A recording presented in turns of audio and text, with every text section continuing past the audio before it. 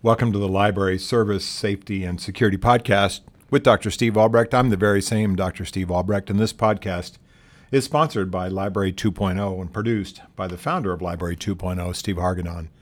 Good to be with you for this episode where I want to talk about vendors and vendor relationships with the library.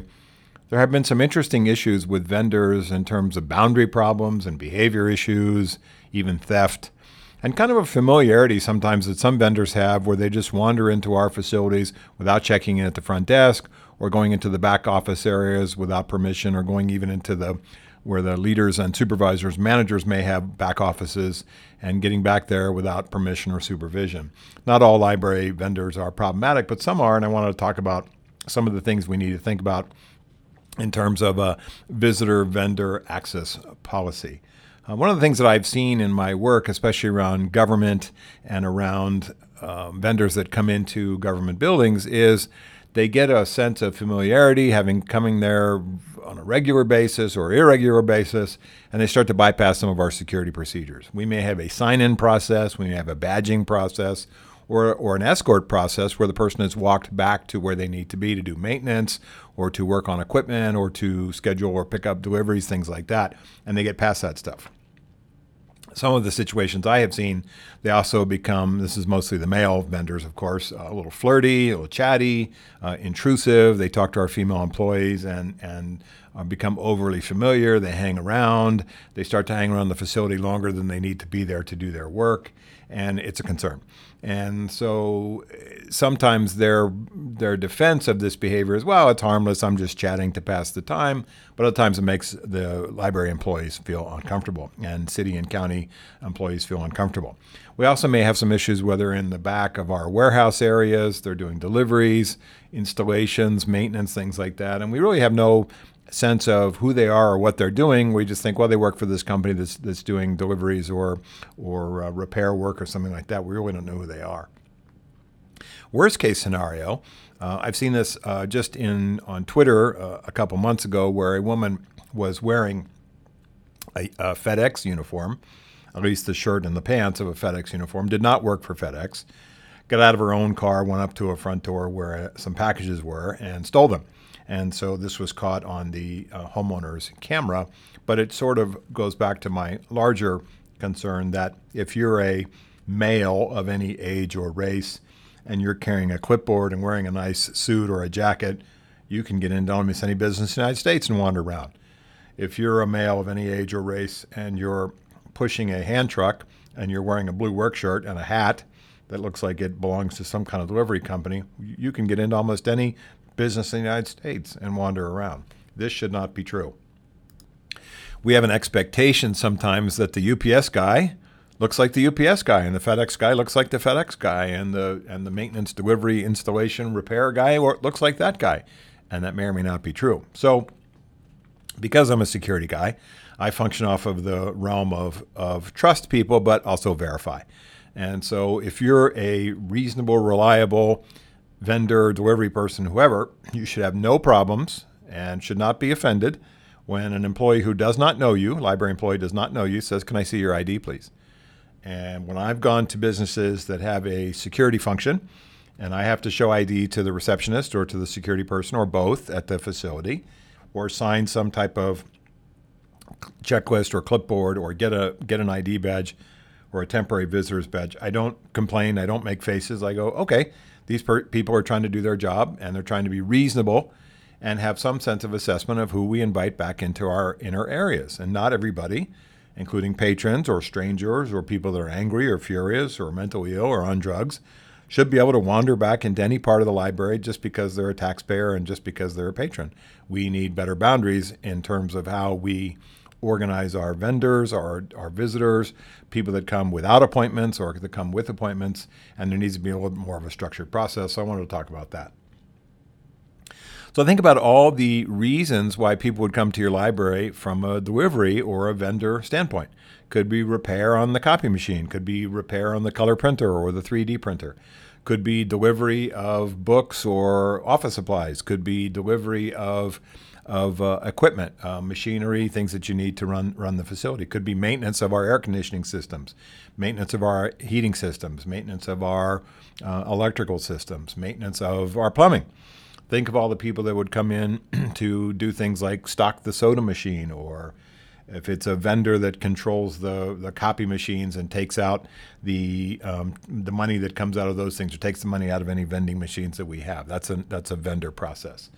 Think about the standard vendors that you may have on an everyday basis, which could be a cleaning company, janitorial services. They're not actually library employees or not employees of your city or county, but actually are a contracted maintenance or cleaning staff. So besides FedEx, besides UPS, besides Amazon deliveries, think of the things that you may get delivered, including Grubhub and food and pizzas and things that the employees may order. And I wonder if patrons order pizzas and have them delivered to the library. When we think about these people coming in, it's an everyday occurrence in some libraries, and the larger your library is, the more of these types of deliveries you may get. They may come into the behind the scenes area because of work they have to do. They may come into the warehouse for deliveries, installations, drop-offs of things, pick up things. It could be trash services. It could be recycling services. It could be delivery of bulk items, whether it's computer equipment, that type of thing, where people are coming into our warehouse or our storage or inventory areas. Some libraries I have been to have a cage in their warehouse, which is where we keep the TSIs, or what's called the theft-sensitive items. Those things are under lock and key. That would include things like computer hardware, things that are expensive like printer, toner, laser toner, things that are expensive office supplies that we don't want walking away, tablets, laptops, things like that are kept under lock and key. And sometimes we have people back there and the gate, unfortunately, is kept unlocked because of convenience, where the people that are working in the storage or warehouse area trade off security for convenience, and they don't keep that area locked, and then they go away, and then stuff starts to disappear. Think of the most common delivery that you would get at the library almost every single day except Sunday. It'd be the mail. And U.S. mail comes in, and oftentimes the mail person may drop off the mail and packages at the circulation desk or the front desk, or it may go to a central location where an employee, a courier, or somebody that works for the city or county picks it up and brings it to the facility. But you could have the post office employees coming to your library every single day as well. Think about truck drivers that are coming to the library in the loading dock area, or maybe they come to the front of the library and they block the entrance, or they block access to the entrance because they want to be close and convenient, and it's just a, quote, quick drop-off of something, and then they block parking, they block handicapped access, things like that. That may be a concern of your vendors as well. Sometimes the trucks will come in and they're so large that they block parking spaces and red curbs and fire hydrants, and that may be an issue that you have to address, especially as a library leader as well. When I look at all the deliveries that come in, sometimes it's easy to take these things for granted. Sometimes they happen so regularly that we get kind of comfortable with the people that come in. I have brought this up in previous conversations about access control and visitor control. One of my weightlifting partners is a UPS delivery guy, and he wears the brown shorts and the brown socks with the gold trim and the brown UPS shirt. And he is a relief driver, which means that every day he works in a different part of the community. He's not in the same route every single day. And I said, do people ever ask you about ID or ever show ID? And he says, no, not once ever.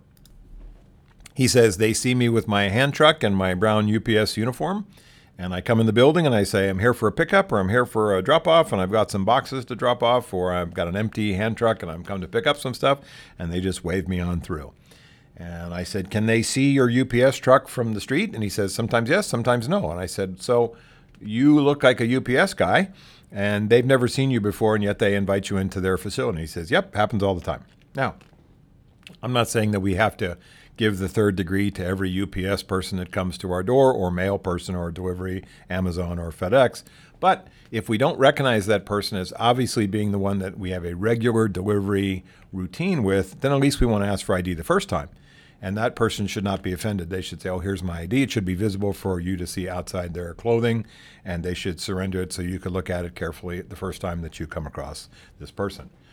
One of the issues that I have had in my city and county work where we have truck drivers coming on a regular basis in to make deliveries for various things is sometimes they need to wait in the facility itself, whether it's a warehouse or another part of the facility where their stuff is unloaded by employees with a forklift or unloaded by employees who are taking it to various parts of the building. So they wait while this happens. And sometimes you will see an organization that builds kind of a bullpen or a structured waiting area for those truck drivers to be in. It may have a coffee machine or sodas and water and access to the restroom, but it's not access to the rest of the building. They can't go all over the place. Or more commonly, you have a space where other employees go and the truck drivers come and mix in with them. And that's when we get into issues related to conversations and flirting with female employees sometimes, and even fights with other employees over conflict issues because these people are coming into our work areas and they're not separate from where our employees are. And so I always have a sense that if you have regular delivery drivers where they have to wait around for things to be counted or inventoried or loaded or reloaded, that they're not allowed to roam all over the building and the facility. It can be difficult to establish a visitor vendor badging sign in, sign out kind of a policy with people because it's a hassle. And we get back to the thing that I always am concerned about is where we trade security for convenience. And when we trade security for convenience, we go, well, this is what we usually do, but not today. And this is what we usually do for strangers that come into our facility that are vendors and delivery people, maintenance people, repair people, but not today. And what happens is not today becomes every day. And what you hear when you talk to the employees is, well, we started out doing that, but it got kind of a hassle, and so we stopped. And then that's kind of like the same complaint I have about the book alarms, which is we used to have the book alarms on, and we used to be pretty vigilant about when the book alarms went off, talking to patrons carefully and assertively about what might be in their backpack or why they set it off. But it got to be kind of a hassle, so we stopped. And I look at these things and I say, well, do we have to wait for some type of incident involving a delivery person, a maintenance person, a vendor, before we change our policies? And hopefully the answer to that is no. So it may be useful to make a list on paper as the most common vendor relationships that you have in your library. The physical size of your library is going to make a big difference. A one-person, one-room, micro-staff library is not the same as one that has 6 floors and takes up an entire city block. But just think about all these relationships that happen.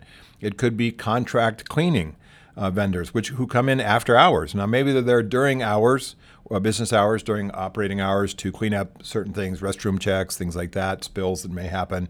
But more likely, they come in after hours. These people will need access to the burglar alarm codes. They have free reign of the library, including all the interior offices of the leadership. They can get access to all kinds of file cabinets that are unlocked. And they may even have access to computer systems which are not logged off. So there's a thought process about who we invite into our library even when it's closed.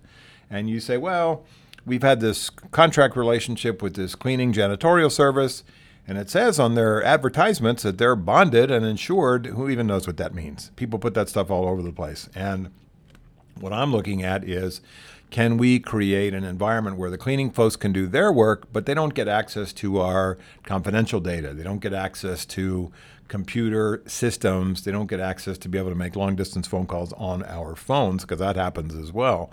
And that there's some sense of oversight about when they come in and when they go. They're not allowed to come in at 2 a.m. They should be cleaning from, say, 8:15 at night if we close at 8 until 11, something like that. There should be no reason that they're coming in after hours.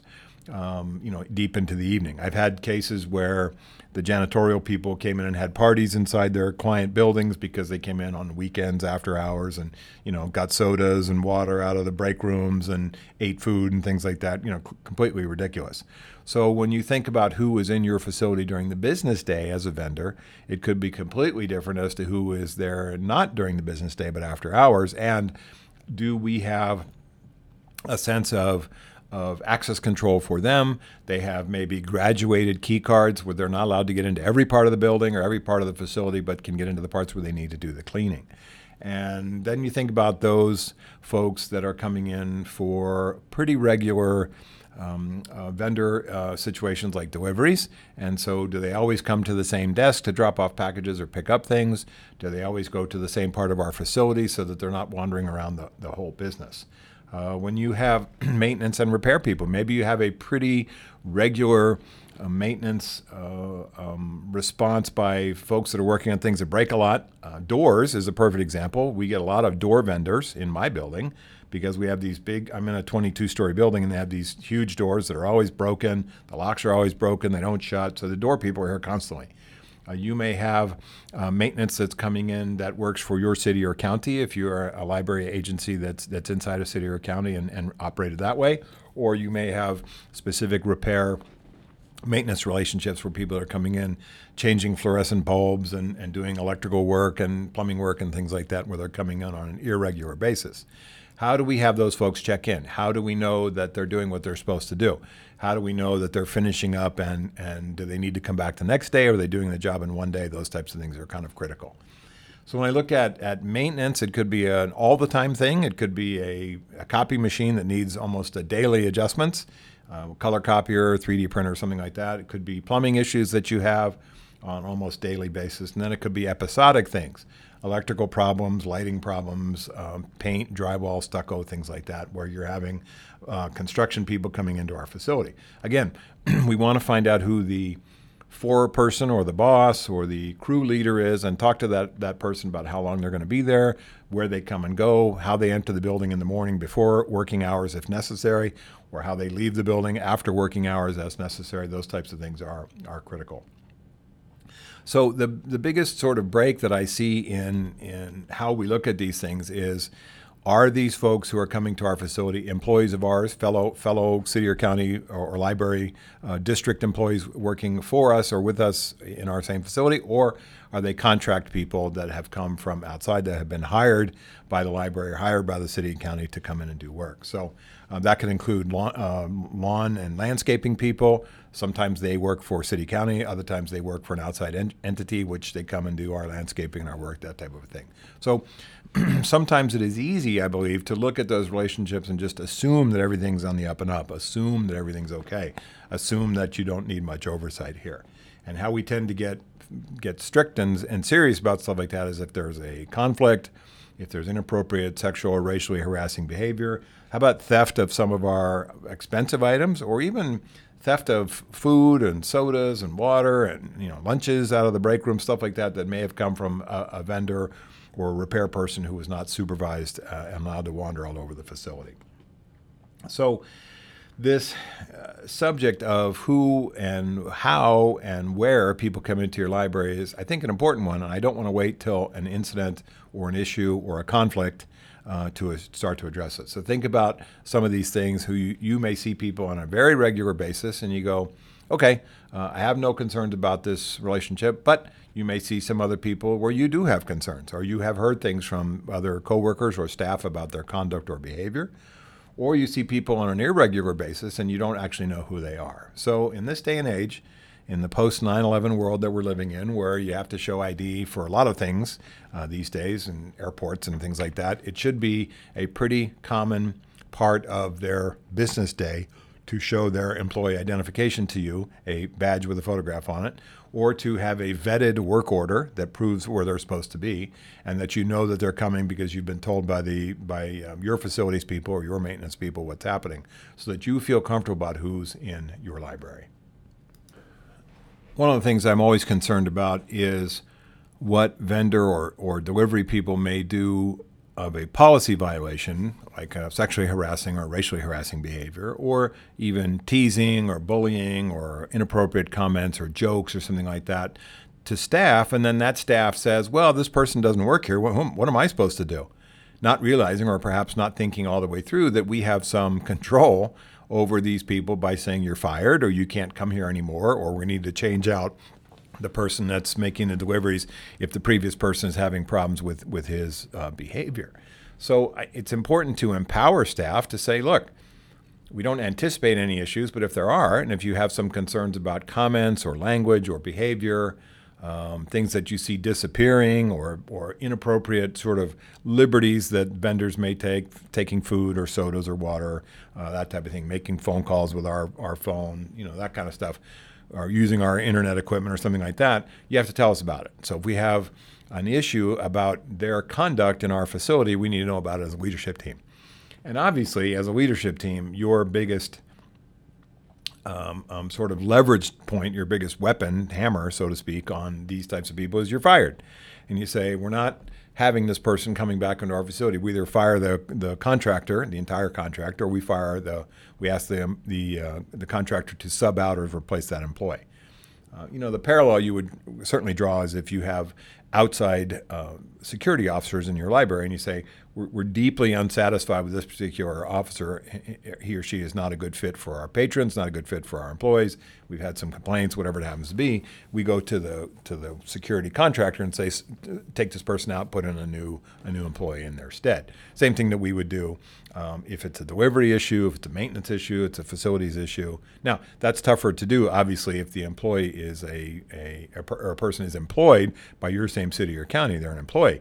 But it is easy to do, and it should be easy to do for those situations where you say, we have an expectation of professional, ethical behavior amongst your installation, maintenance, delivery, construction people, and if that's not happening, we're going to speak to the job boss, the site administrator, the person that's in charge of these things, and make sure that we have the right people in place. And if not, we're going to fire off the contract.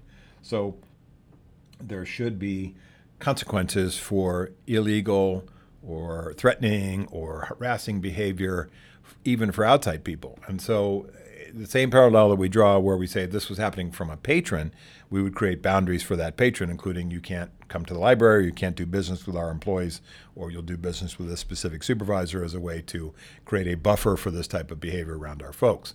So the same thing for the vendor relationships, which is how do we create consequences for those people that are violating our access control rules or use of the facility rules, or just a little bit too friendly, a little bit too flirty, a little bit too unprofessional in their interactions and conversations with our staff members or even other patrons. That could happen as well. So it's certainly not to suggest all vendors have these issues, but sometimes you look at these relationships and they get a little familiar, and as a result, they get boundary problems and they start to go into areas of the library or do or say things that they should not as a person having a professional client response to what we're hiring them for. And think about who's coming into your library, what kind of access control that you want these people to have, where you want them to wait while things are happening for them, trucks being unloaded, whatever it happens to be, what you expect from them in terms of their conduct, their conversations, their interactions with our staff and our patrons, and who has after-hours access if necessary, who's working on the outside of the building, who doesn't have to come inside, who's working on the inside of the building and may need to do it with supervision from somebody staying at the facility, a manager or supervisor staying at the facility after closing hours. That might be for something like camera installations or something similar to a security installation that may need to happen. And then look at those ways that we have kind of a tracking system to say, well, who's been in here? Do we have a sign-up sheet? Do we have a sign-in, sign-out sheet? Do our administrative people know who's coming and going into the back offices? Do we have a reception person who works in the back office of the library that allows access to the library director, to the leadership team, to other parts of our facility? Is there some key control? Is there some access control as to how people get to and from the front part of the library versus the back part of the library? So I think about these things oftentimes because there is an event and we look at the event and say, we probably didn't do the greatest job in terms of preventing this because we let some stuff get kind of loose. And access control for me is not something that should be loose. And I don't think in this day and age, vendors, maintenance people, facilities people coming in should apologize or have to be apologized to for us asking them for ID. And I don't think they should say, well, I've never been treated this way before in my life. Yeah, you have. Almost anywhere you go where you're trying to get some services, whether it's a rental car or an airplane, or you get behind the scenes someplace, you're going to have to show employee ID or your personal ID so that we can verify who you have. So think about those vendor relationships, people that are coming into your facility on a regular or irregular basis. Is it delivery? Is it maintenance? Is it ongoing? Is it a potentially problematic behavior, or are things going fine? Pay attention to your vendors coming into your facility. We have a duty to protect our employees and a duty to protect our patrons And if we aren't getting good service from those vendor entities that we're contracting with, we need to speak to the person in charge of those particular organizations and say, you're going to put your work relationship, your client-customer relationship with us at risk if you don't tighten up on your employees or get a new person to come and service our account. So thanks for listening to the Library Service, Security, and Safety Podcast. I'm Steve Albrecht, and I am working under the guise of Steve Hargadon, the founder and producer of Library 2.0 and this podcast. Thanks for listening. Until next time, take care.